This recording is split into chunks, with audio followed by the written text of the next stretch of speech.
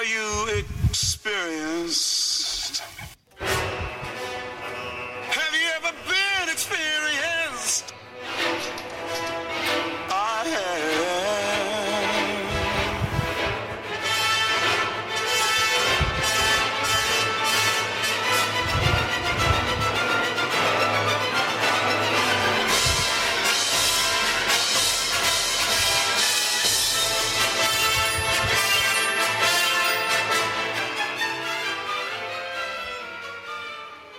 And we're back with another episode of the Anarchist Experience, episode 381, a.k.a. Year 8, Week 26. Coming at you this week, as always, I am your host, Mr. Richie Rich, along with MC. And since this is your regularly scheduled Saturday broadcast on the old Clubhouse there, find us on the Clubhouse. If you're not using it, start using it. Then you can hear the show live, raise your hand, do all the fun stuff that Clubhouse does. The club is the Anarchist Experience, or you can at me at Riches for Rich, R-I-C-H-E-S, number 4, R-I-C-H. And then when I open the room and start the show, you'll get the little boop, boop notifications that let you know that we are beginning. That being said, normally I'd say, what is going on this week, MC? However, you made a comment right at the beginning, before we hit the record button, that we are going to explore as long as it takes. I want to say ever so briefly, but you know how that works here. So I was talking about, you know, like what's the topic du jour that every media outlet, major mainstream news is covering for the week. There's usually like one big thing, and last week there wasn't, and this week there kind of wasn't either, except that Joe Biden has COVID, quadruple vaxxed, immunized. Whatever, you know, if you get the quote was, if you get paraphrase was, if you get the vaccine, you won't get the virus. Joe Biden got the virus and admitted that he had cancer, and everyone brushed that aside. Like, oh yeah, it's why we all got cancer. And the excuse from the left was, he doesn't really have cancer. That's just his dementia talking, which is funny in and of itself. But when you combine Joe Biden having cancer, having dementia, having COVID, right? The stars are aligning, potentially, for Kamala Harris to step in and become the president of the United States. And you said, I kind of want to see Kamala as president. And that's when I'm like, screw it, we got to hit the record button because I want this on record. Of course. So let's hear it. Kamala as president, MC. I mean, I get it. Some people do not enjoy the clown show that is currently happening and has been happening for as long as I've been alive with whatever president happens to be up there. And to have like a more clownish person as president would just be okay.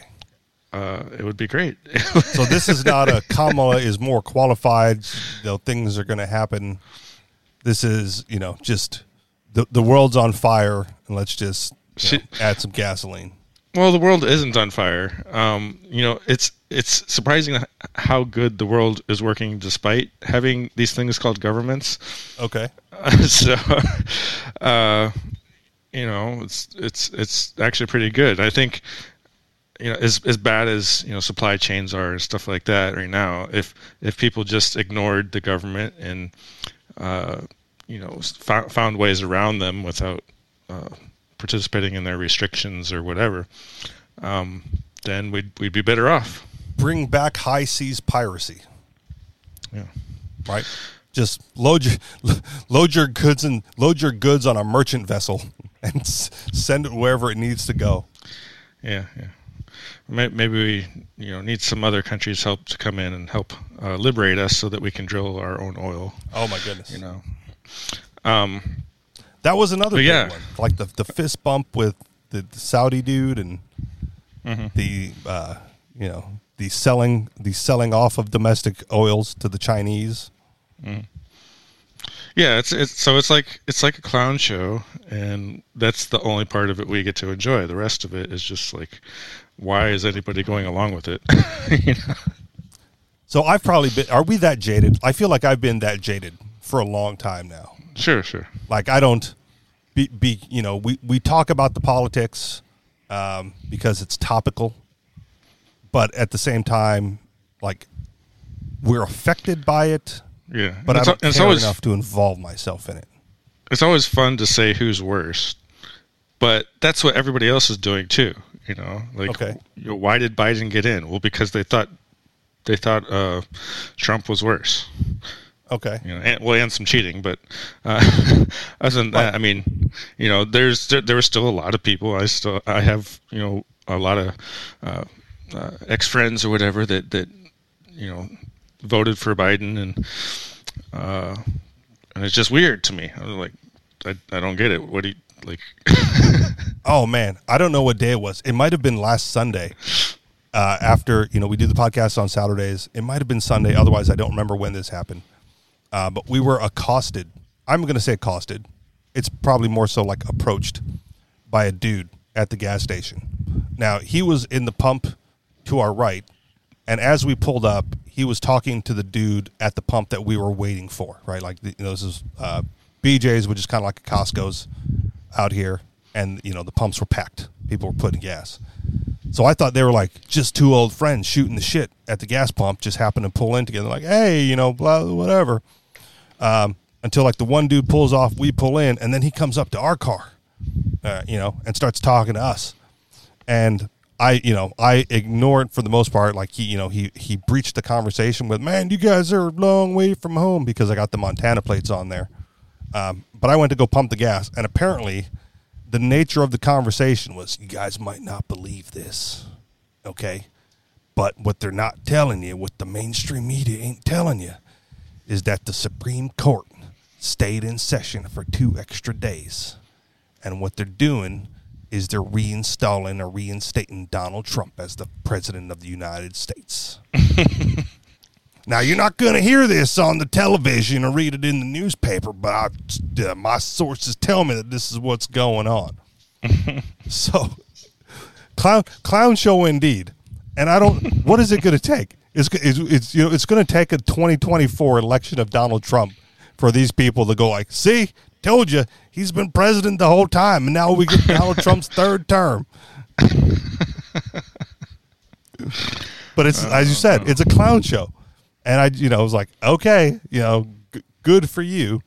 I shared this story when it happened, and it's been months since then. But like during the election cycle or after the election, before the inauguration, there was a local gentleman here who was absolutely convinced that Donald Trump was the real president.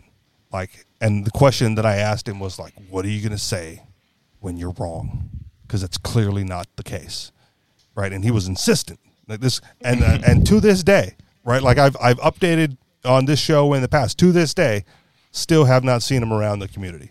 As little as I interact with the rest of the people at this time, I still have not come across him to this day to get an update on where he thinks the 7D 8D chess game is going.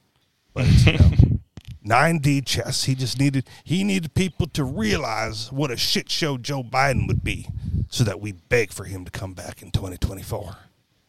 Okay, well, he probably will come back. I mean, the likelihood is he's going to run, but we'll see. Yeah. It's pretty sad because he has a whole bunch of people like that. Supporters that will do the necessary work to put him in the magic seat again. Well, it's set for insurrect the Congress like they were supposed to do. Mm-hmm.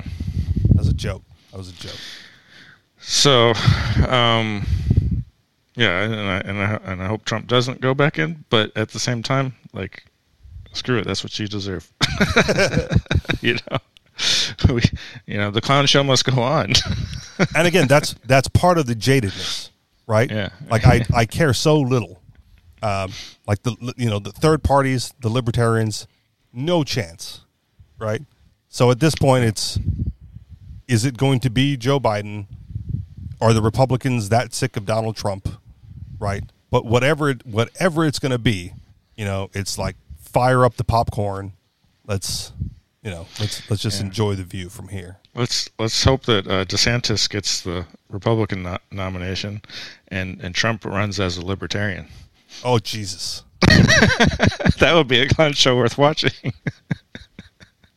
If the okay, so there are probably Trump's. I can guarantee you, there are Trump supporting libertarians. Oh yeah, definitely. Whether or not he belongs on the libertarian ticket, it's not even debatable. But seeing some of the people that the libertarians have put up in the past, that may be their only chance to win. Yeah, but that's my whole point, though. They should, because that's all that really matters in politics is winning. You would think.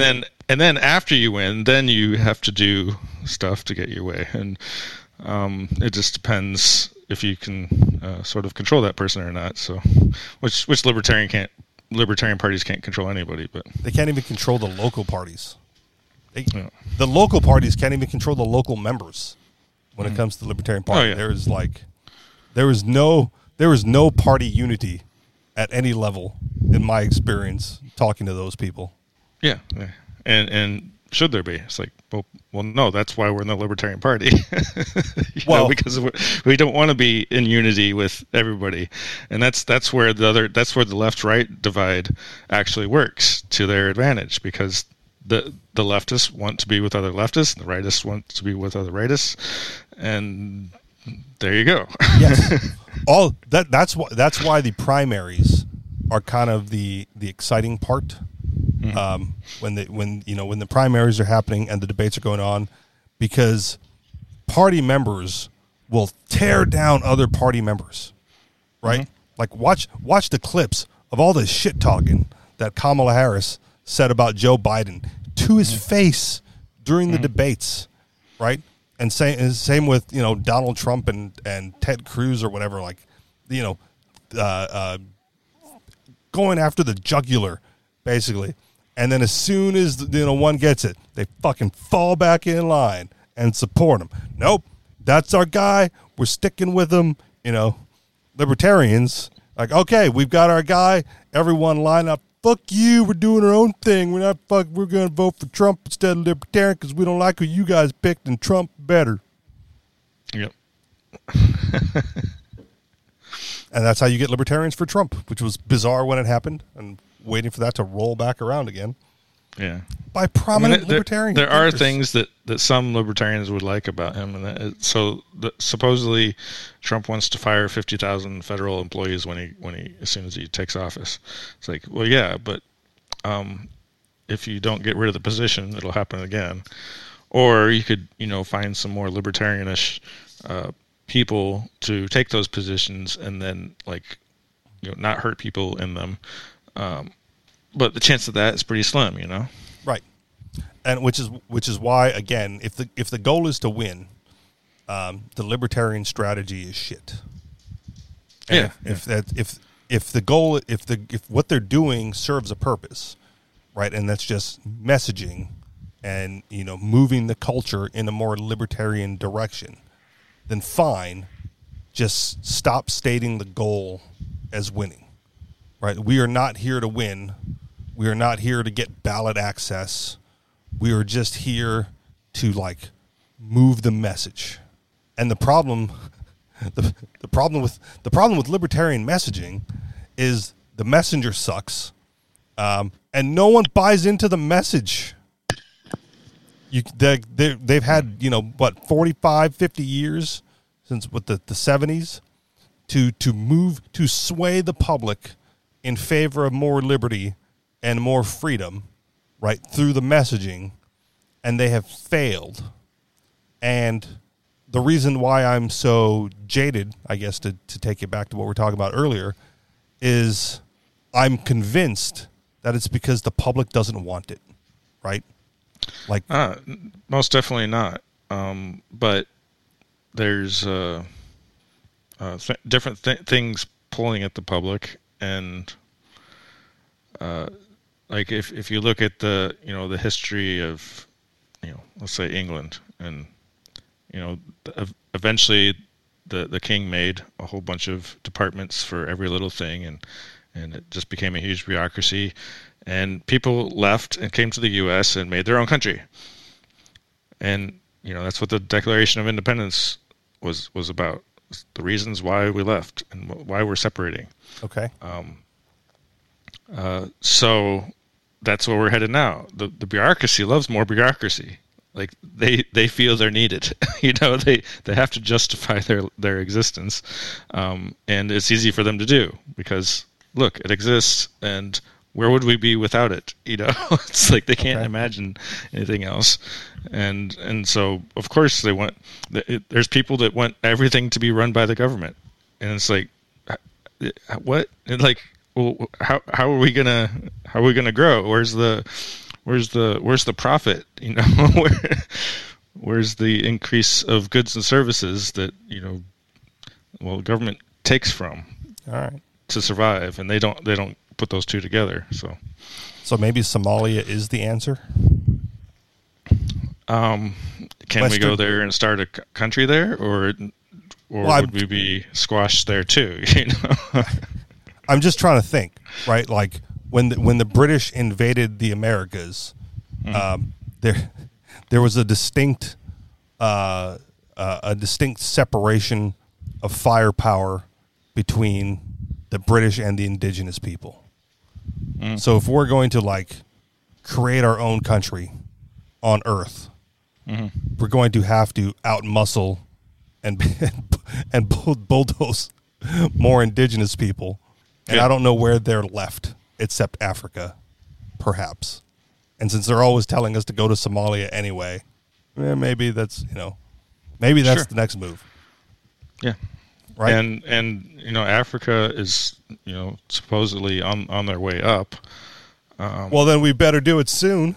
And it might not have to resort to taking over by force, but just I don't know, convince them to do the right thing, which I don't know. I don't think governments want to do anywhere. So, right. I guess I'm partially joking about the Somalia thing. Because I think it's funny, but I also remember I saw a talk, not the dude's name was Ernesto Ciroli, and he gave a talk about like his time in the Peace Corps or whatever, and how they tried to go to Africa, and like modernize it. Like, what is wrong with these Africans? Don't they know, that with all their resources they can do so much more with it. And it turns out that they can't, and that, and it has nothing to do with like intelligence or technology. It was basically the land itself, right? It's such a sparse and large place that it just, for whatever reason, doesn't lend itself to modern agriculture and farming, and so you can't do that there. Interesting. It's been tried and failed, right? Like he gave one of the examples he gave in the talk, right? He's like, yeah, so we went there and they had like all this fertile soil, and we just like, well, why aren't they planting crops here? And so we just started showing them how to like, till the soil and plant the crops and water it. And they just kind of like nodded their head, right? Like, with all these white guys are going to show us how it's done. Yes, yes, yes. And then, like right as the crops were beginning to grow, boom, elephant migratory season. And the elephants just fucking went right through and trampled all the crops, and they lost everything. So it's like, oh, that's why they don't fucking plant crops. It's not that they're dumb, right? It's that they have this healthy respect for their natural surroundings. And that's where the elephants go, during the time of year that you would, plant your crops. The other example he shared that stuck out in my mind was like, oh, you got this tribe over here, and like, wouldn't it be great if they could like fucking trade their resources with the tribe over here? Like, what's the problem? Well, there's a fucking river between them. So the fucking white dudes show up with all their gear and like, yeah, we'll just fucking build a bridge across the river. So like we get to put the bridge here, and then that tribe can get with that tribe, and boom, like modern capitalism, trading amongst themselves. So they built a bridge, and then monsoon season hit and washed the bridge, like half the bridge, a mile downriver. So now you had half of a bridge, a mile apart from each other, going like, why the hell is there only half a bridge here and half a bridge a mile down the road? And it's because, again, the land itself wasn't sustainable or lending itself to that sort of activity. So, and again, so it's there's more to it. People still want to terraform other planets. And they will run into similar problems, right? Yeah, that's kind of my point. Like it's a great idea in theory. If you can't do it in Africa, what makes you think it's going to work on another planet? But it's to share the point that Africa is likely the way it is because that's just the way it is, right? And the takeaway, the lesson that he took from his experience in like the Foreign Legion, or I forget what organization he was with, was don't meddle. There are better ways to do things than meddling and trying to impart Western knowledge and technology, because it just may not be viable, and that's it. Sure. So, and unless there's something there that you want and you can trade to get, blood diamonds. Yeah, stay away. So again, just to take it back, so I'm only partially joking when I suggest the takeover of Somalia, because it's very likely that even if Western people, Western efforts, or whatever, I can't think of the word I'm looking for, attempts it, it's not going to work out the way you think, and it's likely because the indigenous people there know something that you don't, right? And however that works out for them, it works out because that's just the way it is. Like, the weird thing is here, right, is we know things like that in our own country, right? In your own state, right? In the state of Hawaii, there's like active volcanoes on the Big Island, right? And then there's people that are like, oh, no, let's fucking build a house over here, until the volcano erupts more prominently than usual. And then there's like, well, did you have your volcano insurance? It's like, no, just don't fucking build a house there, right? But they're incentivized to do so because of some idiot government, ideal of where people ought to live. I don't even remember what happened to it, but like several years ago, there was a big eruption, and my son's school got wiped out or something like that. Mm-hmm.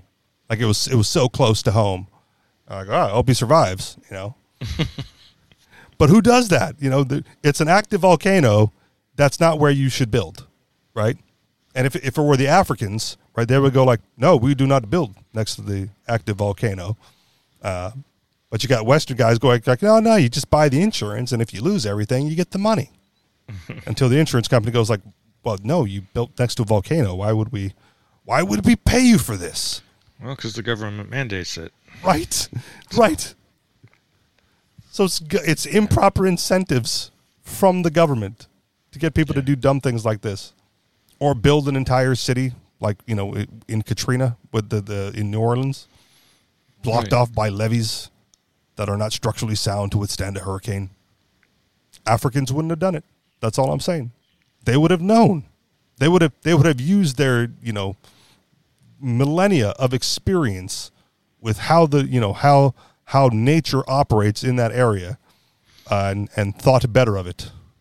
Yes, but we can all be sure of one thing, that Kamala Harris would have all of the answers for us. Sure. she can't even string together a coherent sentence. She would cackle at us. She would definitely cackle. Yes. So what are we going to do about this inflation? And she would just cackle and then talk about something else. Yeah. And pretend like that's the way it's supposed to be. Right? Like how dare you ask the question in the first place, and how dare you question her non-response to said question being asked. So no Kamala Harris, unless you like the shit show, right? Fire up the popcorn. We'll see what happens. She'll go down. She'll go down in history as the first female president, the first African American female president, or whatever her background happens to be. And she's like Jamaican or something. I don't know. Whatever. I don't care. But no Kamala. Cackling at everybody. What would she be like?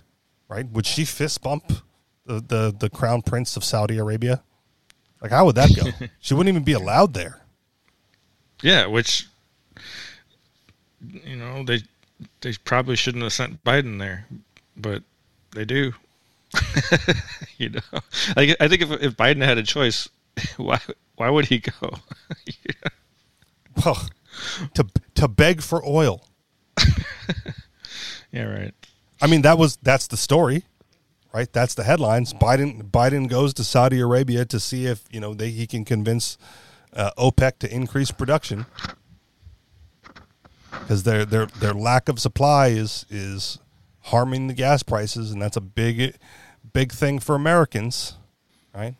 But if you don't want to beg, as you said, MC, you just open up domestic production, right? There's plenty enough. Yeah. Open domestic production and stop selling domestic products, right? If it's that big of a deal, increase the supply here and stop exporting it away. I'm not suggesting that, necessarily. Like export. If you're the company, export to whoever's willing to pay you more. But as far as like policy is concerned, like, give me a break. Just do the thing. Do the thing where you produce more oil here. Shall we do headlines? Is it that time already? Sure. Yeah, close enough. Well, this first one might be an interesting tie-in since we're talking about oil anyway. Headline: solar panels subsidized by California are winding up in landfills and contaminating the groundwater with toxic metals. Oh, darn. Headline: is it TikTok's fault when children die making dangerous videos? Headline: churches sue to use hallucinogenic tea in religious practice. Headline: water cops patrol drought-stricken Los Angeles searching for violators. I might move that one with the solar panels one, because it's like the solar panels contaminating the groundwater in the middle of a drought. Like, figure it out, California. Headline: 86-year-old man threatened with $5,000 fine for not having a smartphone to show his vaccine passport. That one hits kind of home, because when I did travel back to Hawaii a little over a year ago, I purposefully took a dumb phone just in case they tried to pull this nonsense. And they didn't, thankfully. Headline: U.S. factory accused of using child labor. This is in Alabama, if that matters to you. And headline: new study sledgehammers universal basic income argument. We've talked about that topic before, but here it is in the science. And finally, headline: government forcing man to pay $30,000 in fines for tall grass, or they'll steal his home. Any particular one jump out at you? Well, I like the solar panel one. Okay. Solar panels subsidized by California, winding up in the landfills, contaminating groundwater with toxic metals. Oh, the irony. California's massive push for adaptation of solar over the last several decades in order to ascertain more clean energy is now becoming a problem for landfills. After 1.3 million solar installs later, the first push of panels are reaching the end of their typical 25 to 30-year life cycle, according to Yahoo. Yahoo's still a thing. Look at that. And now for the coda to the clean energy story. Many of the panels are winding up in landfills where, in some cases, they could potentially contaminate groundwater with toxic heavy metals such as lead, selenium, and cadmium, the report says. One expert told Yahoo that only 1 in 10 panels are actually recycled. The rest are contributing to truckloads of waste, some of which is contaminated, according to reports. Sam Vanderhoof, a solar industry expert and chief executive of Recycled PV Solar, told Yahoo the industry is supposed to be green, but in reality, it's all about the money.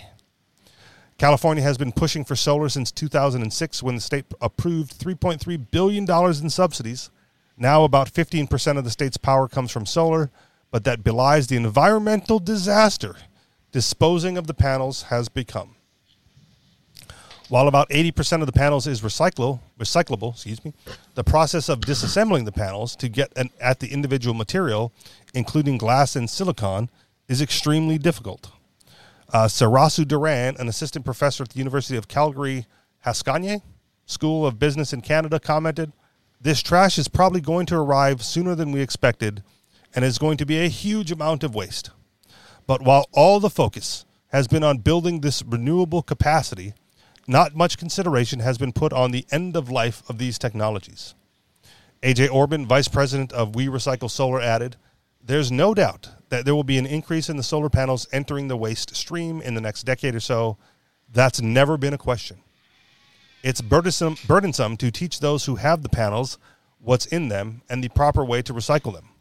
Most consumers are not aware of the toxic nature of the panels, and like most everything else that needs to be subsidized in order to be adopted, recycling of the panels doesn't make economic sense," the report adds.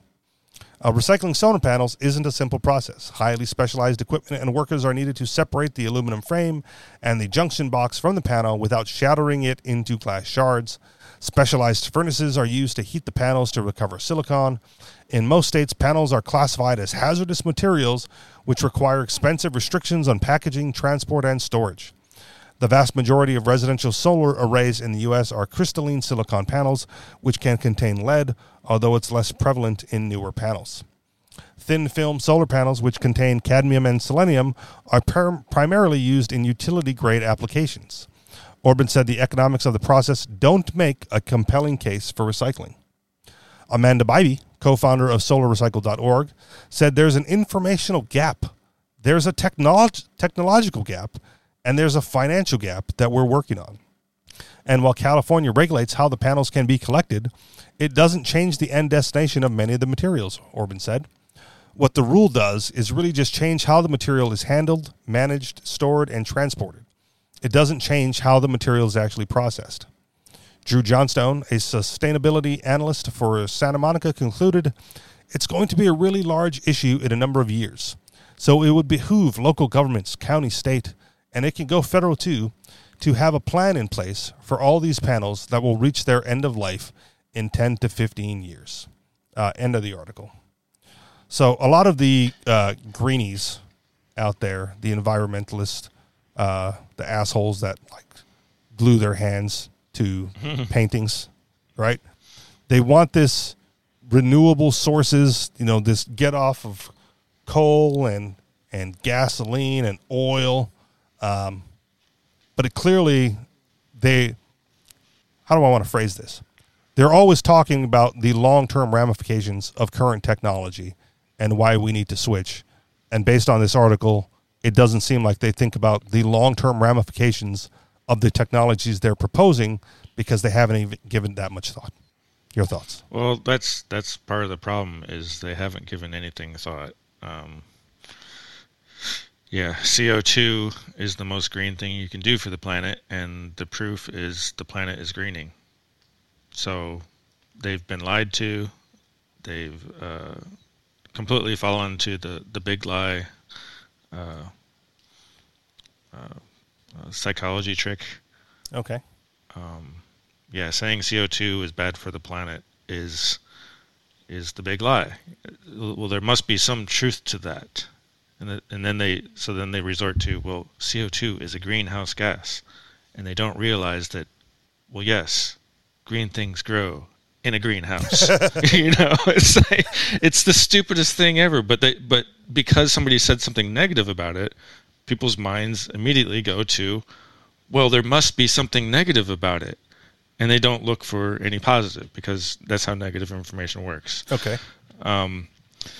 So the solution to their problem would be nuclear, but the oil industry is so big and effective at pushing regulations that they've made nuclear impossible to even start at this point. Okay. So pause right there for a moment then, because as the anarchists that we are, right, should we not then be against the oil industry in principle?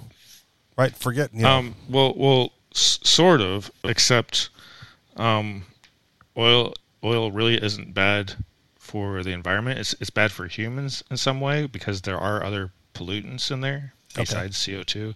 So more people die from mining coal and oil than they do from nuclear, for example. So like the black lungs from back in the day. Yeah, and it's still happening now. And there's even some countries still have problem with people dying from asthma and pollution. So you could save lives by switching off of fossil fuels, but in general, fossil fuels are the biggest benefit for humankind ever. It's like it's energy. We need energy to produce things, and when we produce things, it makes our lives better. Including like what did you experience recently? A heat wave in New Hampshire. Oh, Wow. it's miserable. It's a great thing we have AC, though, right? I mean, yes. And how would we get all the parts and materials to build an AC? Well, you need energy for that. Here's the irony. Here's the irony about that, and call me a hypocrite if you want to, right? But it was so goddamn hot today. I was talking to a customer. I was like, "Where is the nearest public pool?" Like I don't have a pool of my own, but goddamn, would I like to use one right about now? Sure. And ironically, it's the nearest pool is like a private pool at the YMCA, which was like 2 minutes walking distance from my job. If I went and got like a YMCA membership, Cool. which I was like almost considering, like maybe. Okay, I'm gonna drop a name here real quick because friend of ours, so I guess friend of the show, Phil, Big Phil. Okay. He goes to the YMCA nearby, and like occasionally he'll just come like meandering into my office with his towel like wrapped around him, like, oh yeah, I just had like a wonderful swim. Like, son of a bitch, you look so cool and comfortable right now, and I'm miserable, even in the AC. So yeah, but that's how miserable the heat is here. But yes, good thing I got the AC. I'm in the AC now. I'm still sweating. I'm still dripping. It's not powerful enough. I need more power.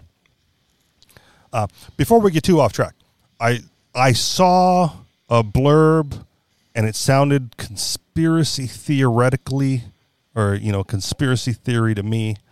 I'm going to share it here. I'm going to ask if you've done any research on it or if you've even seen it, and then I'm going to drop it because I have not done any research and therefore cannot comment on it at all.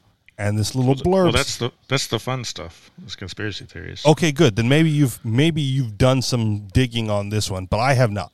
So I'm going to ask, and if you've done nothing on it, we can drop it and move on. But if you have done on it, I'm curious to hear your thoughts. So I saw this little blurb, and it said, fossil fuel is a myth. Like some industrialist back in the day said that oil comes from dinosaur bones, and it's just been a lie repeated for decades, and that oil is one of the most renewable sources of energy that the earth has ever known, and that even at current rates, it will replenish itself faster than we can mine it or pump it out of the ground. I would say partly true. Okay. It's not from dinosaur bones. It's from mostly green stuff that has gotten trapped and compressed and over and over and over. So it does come from life, and that's why when we burn it, it goes back into the atmosphere, and life uses it because that CO2 is the stuff of life. So for the plants, it'll kill a human, but for all human too. Okay, humans are carbon life forms. So yeah, we eat the plants. Okay, or we eat animals that eat plants. So right, but if you got stuck in a room and all you had to breathe was CO2, you would quickly be feeding the plants. Sure. Right. Okay. Just to be clear. Yeah, there's too much of anything. If you drink too much water, you'll die. But if you get too much oxygen, you'll die. If you get too much CO2, yeah, it goes on and on. But CO2 is measured in parts per million. It's not a threat. Okay. If we double or triple or quadruple the CO2 in the atmosphere, it's still a small part of the atmosphere. So are you saying that the releasing of the CO2 creates the necessary environment to replenish the oil in the soil? Yeah, basically. So the oil that is underground was trapped from millions of years of plant growth. Living, dying, getting compressed under layers of sediment and rock, and whatever happened, asteroid impacts, covering the planet. Who knows? But it comes from plant and animal material, on the ground, going in the ground. See, okay, again, pause for a moment, because when I hear millions of years, I immediately dismiss the fact that it's renewable, right? Because the renew cycle is so long, right? Over millions of years. It's not useful to us. No. Eventually, we will run out of oil in the ground. Okay, and so that was the claim. This claim was that we will not run out.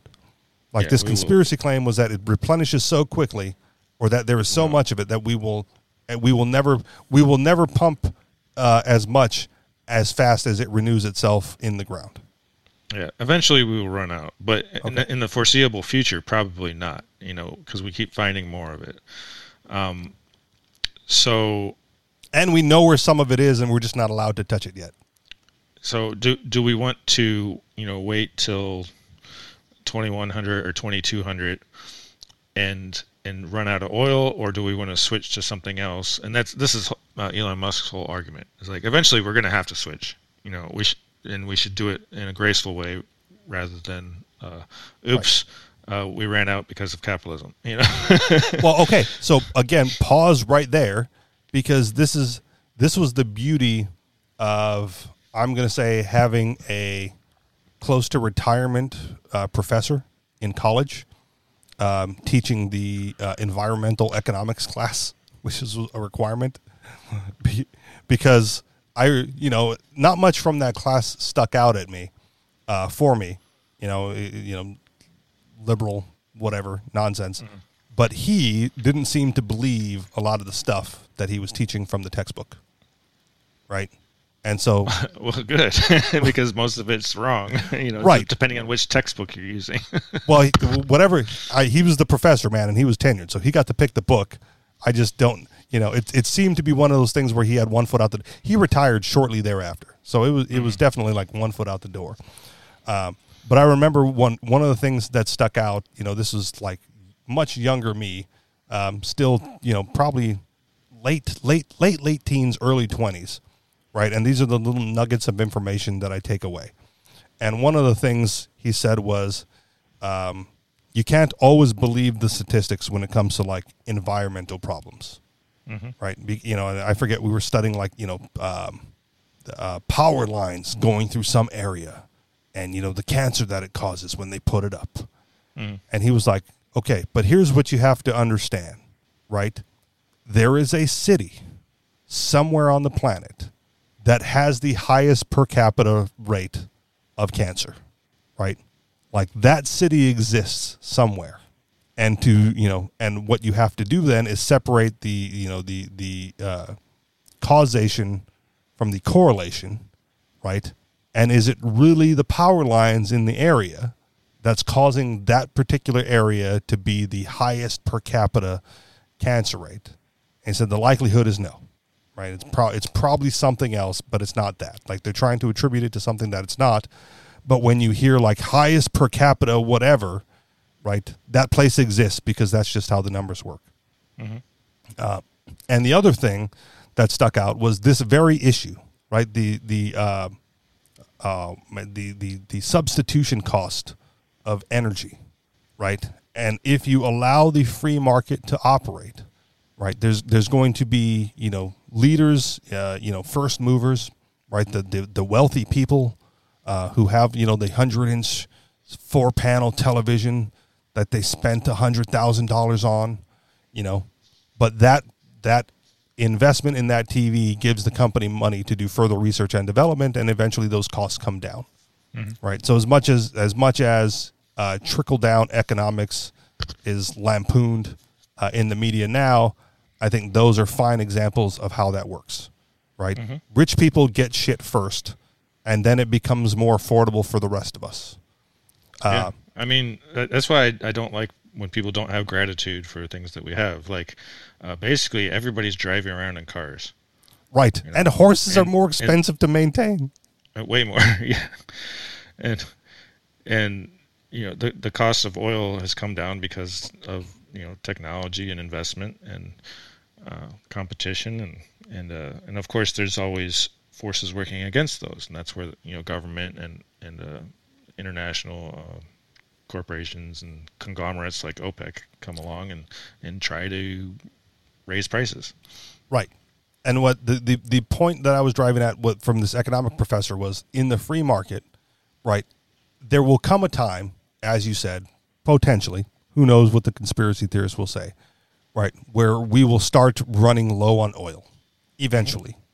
Yeah. Right. Like we've pumped everywhere, we've looked everywhere, but the economic cost of that, right, as we need to find more novel places to search for oil, less gets pumped out of the ground, demand remains similar to what it is now, right? The cost naturally rises, and it has nothing to do with government interference, right? That is pure supply and demand. As those costs rise, people are going to start looking at other technologies, right? Like right now we have wind and solar, and you've mentioned nuclear a number of times. Nuclear, it's pronounced nuclear, a number of times. And I agree with you that that's probably the best option. And again, it's government interfering, but people will start investing in those alternatives naturally. They don't have to be subsidized, right? You don't need the government to pick one and start funneling money in that direction, taking it from people who would prefer to try other things, right? Your solar panel subsidies and the problems that it's causing, as the article states. But there will be those wealthy individuals who I want to have this technology. And so they buy a Tesla, or they're the first ones that can afford to, outfit their home with $20,000 worth of solar panels, right? They write the check. Here's $20,000 for your solar panels. Let's see how much this saves me over the course of 20 to 30 years. Right, they're able to make those investments in the technology, which then start to drop in price, right? Because that's how it works. And at some point, that supply and demand curve for solar panels or wind turbines or nuclear intersect with the oil production, and all of a sudden, it's naturally cheaper to pay for those solar panels, those wind turbines, those nuclear thorium reactors, right? Because it's, we're talking, potentially decades of research and development and market activity, driving up the price of oil naturally, driving down the price of those other technologies naturally. And then consumers just go, oh, shit, it's just cheaper to get a solar panel. And so that's what they do. No government interference, no subsidies required, right? It's a naturally occurring thing. And at that point in time, right, you need not worry about oil pollution or oil production or moving away from it, right? It's not something that has to be forced upon people. The earth will survive, right? You pump the oil, you pump the carbon into the atmosphere, more green shit grows, as you said, MC, and the cycle continues until it doesn't, right? Until you find something else, and then you find new ways, right? And just, this was like the lecture from an environmental economics class at university. One thing you missed, though, is that if people don't have a cheap source of electricity, let's say solar panels are too expensive for some people, they resort to burning wood, burning trees. And that is harmful to people's health, and it's harmful to the environment. And you're going to have, so one of the reasons why we have so many trees in the northern hemisphere right now is because we did switch to coal and oil and natural gas. Okay. Because now we don't need to burn down forests for heat and to cook and stuff like that. Don't want to resort to burning trees. That's. But if that's what you got. Right, like if you're, well, sure. if the alternative is freeze to death. Right, exactly. If your solar panel is covered by snow, and you got to burn some wood, then you're going to do it. You know, so that was an interesting conversation with another customer because of the goddamn heat wave, right? We're like, he's doing some work around the facility. I work at a storage place. He's like, why don't they put solar panels on these roofs? Like, I have no idea. It's, well, it's just because they're expensive. That's all. Well, yes. And if you have a cheaper sources of energy, I assume New Hampshire uses natural gas a lot. Okay, coal. I don't know, but here's the weird thing about New Hampshire. There's like the producer of the electricity and then the delivery of the electricity, and you basically get to pick your deliverer. Mm-hmm. And so there are competing delivery companies for energy. Yeah. So you got to pay somebody for the electric lines, basically. Well, but not just that. Like if I switch delivery companies, the wires stay the same. Yeah. So I don't know how the fuck that works. Never bothered to look into it, but I was talking to somebody. They're like, it's mostly just contracts. Okay. And the contracts are what keeps people, keeps the lines up, because they have an obligation to do that, or else they lose the contract and then they can get sued and whatever. Sure. So. But that's well above my level, right? Like their contracts don't affect my ability to choose between deliverers. But right. I was talking to one guy last week Sunday. He's like, my delivery fee was higher than my energy cost. Like it cost him more to have the energy delivered to him than it did to actually what he actually used.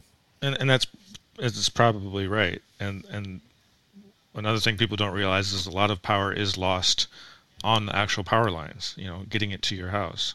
And so that's why power lines, the long haul electric power lines run at extremely high voltages because it's more efficient. And by the time it gets down to your house, you get down to 240 volts. And 240 volts is more efficient than all the stuff that most of your appliance work on, except for your dryer and your washing machine, maybe. That still runs at 240. So by the time it gets down to 120, that's the least efficient. But that's at the point that you're using it. But this is America, so that's what we use. Well, no, it's fine. 120 is fine, but the point is that there is electricity lost on the power lines, and it costs a lot to maintain all the power lines, and especially for a place like New Hampshire where the population isn't as nearly as dense as somewhere like L.A. or right, New York or whatever. Well, that was part of the questioning of like the solar panels like on the facility, right? I was like, I don't think we use that much energy, man. Like we, right. There's just lights. Depends on the cost. If your electricity cost goes up to like Hawaii's is like 35 cents kilowatt hour or more, it's going to go up because of Russia and they're shutting down our one coal plant here. If it gets to 40 cents per kilowatt hour, then it's like you might as well have some solar panels because it's a waste not to. Well, his point was that the power companies are forced to buy back the excess. So if we sure, yeah, and that's a really weird issue too. But I mean, so having that many buildings with that many solar panels, right, would produce an excessive amount of electricity, right, that could then be sold back to the power company to offset. That was his point. But it could also hurt the grid too. So you don't want to overproduce electricity at certain times when you don't need it. So. Okay.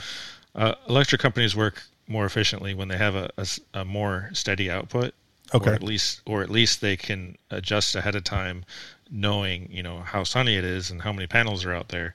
And that's why the electric companies are trying to get everybody put these smart meters on their house. So that if their house is producing more, it'll alert the electric company that more electricity is coming out of this neighborhood, and to reduce supply, and so you don't burn stuff up. I just also thought it was a limited time frame, right? Like you're not going to get 12 months of peak solar performance, right? You're going to get like 3 months, and then it's going to diminish, and then you're going to have all depending where you are, sure. Well, I'm talking about here specifically. Yeah, New Hampshire, sure. New Hampshire, but through the winter months, then you've got all that wear and tear on the panels as the snow and the sleet and the ice fall and hit and stay up there. Yeah, that's probably the biggest reason is how long the panels are going to last. And yeah, how it's much probably maintenance. diminished significantly based on the climate. But some of our solar panel technology can still produce electricity even without direct sunlight. So it might still eventually be worth it, but it really just comes down to the price of oil. And the Biden administration is trying to make electricity as expensive as possible, and that's obviously not good for poor people. But you know what? Who cares? Just buy an electric car, and pay. Oh yeah, that pissed everybody. The higher electric fees on top of that, and then who cares if $15 a gallon for gasoline? Just buy yourself a Tesla. Yeah, and put a whole bunch of solar panels on your house, and everything will be fine. As long as you make 100, 200 grand a year, sure, it'll be fine. Who doesn't? That's median for the country, right? That's the and if you want to figure out where these people come up with these ideas and how they get by with it, like look at salaries in Washington D.C. It's insane. These people get paid so much money to tell the rest of the country how to live. Basically, but I mean, there's a lot of contract, government contract jobs in DC that pay a lot of money to do not much. Yeah, and it's really weird. And so, especially government employees, like if you're a government employee and you're not making 100 grand, then you're not trying. There's just apply for it and you'll probably get it. So again, not going to lie, hypocritically thinking, right? As my full-time employment might be coming to an end, oh man, do I fuck around and just apply for a government job at this point? I've become so accustomed to not doing much real work, right? That I might be only suited for government work at this point. Just let me show up, sit there, do whatever, get that sweet pension, work my way up to that 6-figure government job, especially around here, right? That was one of the things that we learned quickly upon moving. I think I've probably said it on here before. I described it as the culture of mediocrity. Mm-hmm. Just being a little better, just being a B student, being a B- student, right? Puts you above what people are accustomed to around here. So that's how I felt about Hawaii. Maybe that's everywhere. No, yeah. I guess depends on where you go, or maybe where you were coming from, because the okay. So here's just another quick example. That's a little bit ridiculous. So my primary vehicle has been in the shop we're about to start week 6 in a couple of days. People complained about Tesla being too long. Right. And part of it is the culture, right? That's just is what it is. I'm I was supposed to drop it off on Tuesday and then pick it up fucking Tuesday night. I was supposed to be able to drive this thing on Wednesday. The check engine light came on. We took it in, and I had the ODB reader as the cylinder misfire. And so you Google what do you got to do when the cylinder misfires? Oh, you change the fucking spark plugs and the wires, right? So okay, fucking take it in Tuesday morning. They changed the spark plugs and the wires, and I'm driving it. Fucking fixed it Tuesday night. 6 weeks later, I still don't have it. And it took them 2 weeks of that to test the spark plugs and the wires, right? The tech, not the technician, but the service representative, right, kept going through all these other things that it could be. And at one point, this is the breaking point for me, right? He goes well, we think it's being triggered by the traction control system. Right, because you got all your tires are pumped up to 40 psi, and this one's only 20 psi. I'm hold on, none of my tires should be pumped up to 40. First off, so unless you're taking a hot measurement, right, I'm going to stop you right there. Number two, that's how traction control works, right? Like the slow tire speeds up, to balance shit out. So there's no way that traction control should trigger, the check engine light coming on. So now that we know I'm not a complete idiot, let's stop BSing me, right? And so they sent it someplace else, right? They're like, well, unfortunately, where we had been taking it was like, because it's close to home, was like a Ford dealership, and I have a Subaru. So they sent it off to Subaru to see what's going on because they couldn't figure it out. And then he calls me back and he goes like, well, Subaru changed the spark plugs and the wires. I was like, oh, good. They have a brain, right? It's like step one, change. He's like, but that made it worse. I'm like, oh, well, that's unfortunate news. And so, it turned into like back in November, I had to get my engine replaced. And I got the warranty for it, which is why I took it back there. Cause I'm like, well, the engine's fucking up again. And so they're supposed to have been replacing the engine again. So I'm like, I'm about to be on engine number 3 on the Subaru. Because when they're like, they check the oil and they're like, there's like fucking metal particles in your oil. I'm like, well, there's your problem right there. Good thing somebody checked the oil and not the traction control, right? And so, oh man, not this past Monday, the Monday prior, right? He's like, okay, so we're gonna, here's what it's gonna be. They're covering the parts, you're covering the labor up to a certain percentage. It's a 10-hour job. I'm like, okay, so I'm anticipating having my car back on Friday. Well, that wasn't yesterday. That was last week Friday. So it's been, nearly 2 weeks, and I haven't even gotten an update on what the status of that is. So I'm going to have to follow up on Monday. Well, yeah, you got to find somebody to work 10 hours first.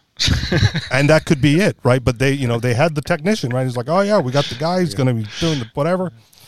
But my point is, like, that's the mediocrity that I'm talking about, because I don't think anyone I know, present company included, like myself included, has experienced anything like that level of shit service in Hawaii when it comes to like cars and mechanics. Like there are shady people out there, but I would think I hate dealing with cars and mechanics and yes, and all that. I really do. But you're smarter than me because you're at least a car guy, somewhat. And that part of the problem is with the old car that I had, the MR2. What a beauty that was.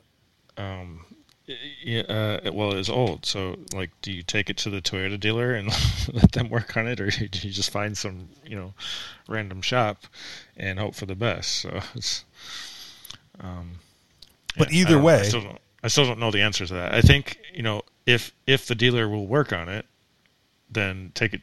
If you, and especially if you got the money, take it to the dealership and let the pros do it. But my point is that I don't think in Hawaii it would have taken them 2 weeks to do step 1. Right. I don't know. My car was in the shop for weeks and weeks and weeks. Okay. Actually, months. But did they know what was going on, or is it the same thing? Like they just dicked you around for a couple of weeks and then. No, they didn't know. Okay. I'd call them back every other week and be like, hey, they're like, oh well. We drove it around the island. It didn't overheat this time. I'm like, are you serious? Because every time I get in it overheats. Like, oh, we'll drive it again. Okay. So let me then share this with you, because when I was in Hawaii, I drove a car, but I also drove a moped. And one of the problems I had with my moped at one point in time is it would die, like on a long run, like straight shot, hither to yon. Like, there was a few mile stretch of road on my regular commute where it was, a good 2-3 miles of just straight line, right? And somewhere in this, it would just die. And so I took the moped into the shop and I told the mechanic, right? He was a mechanic and then became the owner. I'm like, all right, dude, here's the deal, right? You have to take it on a long straight run. If you do anything else, you will not replicate this issue.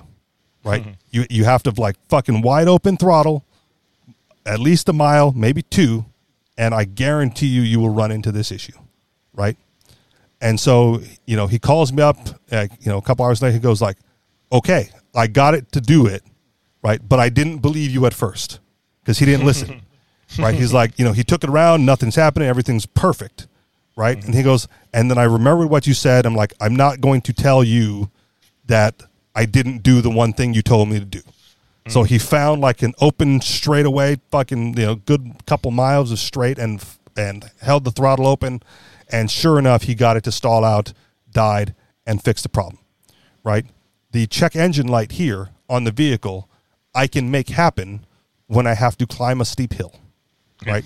So he's like, how rough are you driving this thing? I'm like, dude, I'm not fucking driving it rough. But if I have to climb a hill and it downshifts, right, and the RPMs go up, the fucking light comes on. So if you're trying to like replicate it, just drive up a goddamn hill. Just listen to me. Do the thing, And the first few test drives, they wouldn't do the thing until finally he's like, oh no, we got it. We finally got it. And it's like, yeah, when the RPM jump, I'm like, yes, that's what I told you, right? If I'm not a mechanic, right? But I can troubleshoot things. And if I'm telling you, like, the way to replicate this is to do the thing, right? Then you just have to trust me and do the thing. Right. And then at one point, he said like, well, we didn't want to like break the car. I'm like, no, you have to break it. Right. I'm bringing it in because it's broken. It's already broken. So break it, figure out how you broke it, and then fix it. Right. And I think that conversation was week 3. And like I said, we're on week 5 now, going on week 6. So culture of mediocrity here. What can you do? Is the question at hand. But unless you have final thoughts, we're going to leave it there because we're like way over time at this point. Oh, no. Okay. All right. We'll wrap it there. That'll do it for us. You guys know where to find us. AnarchistExperience.com. On Telegram, t.me/AnarchistExperience or t.me/TheAnarchistExperience. And if you would like to contribute to this show financially, you can do so through Patreon, patreon.com/TheAnarchistExperience. Thank you very much for listening, and we'll talk to y'all next week. Peace.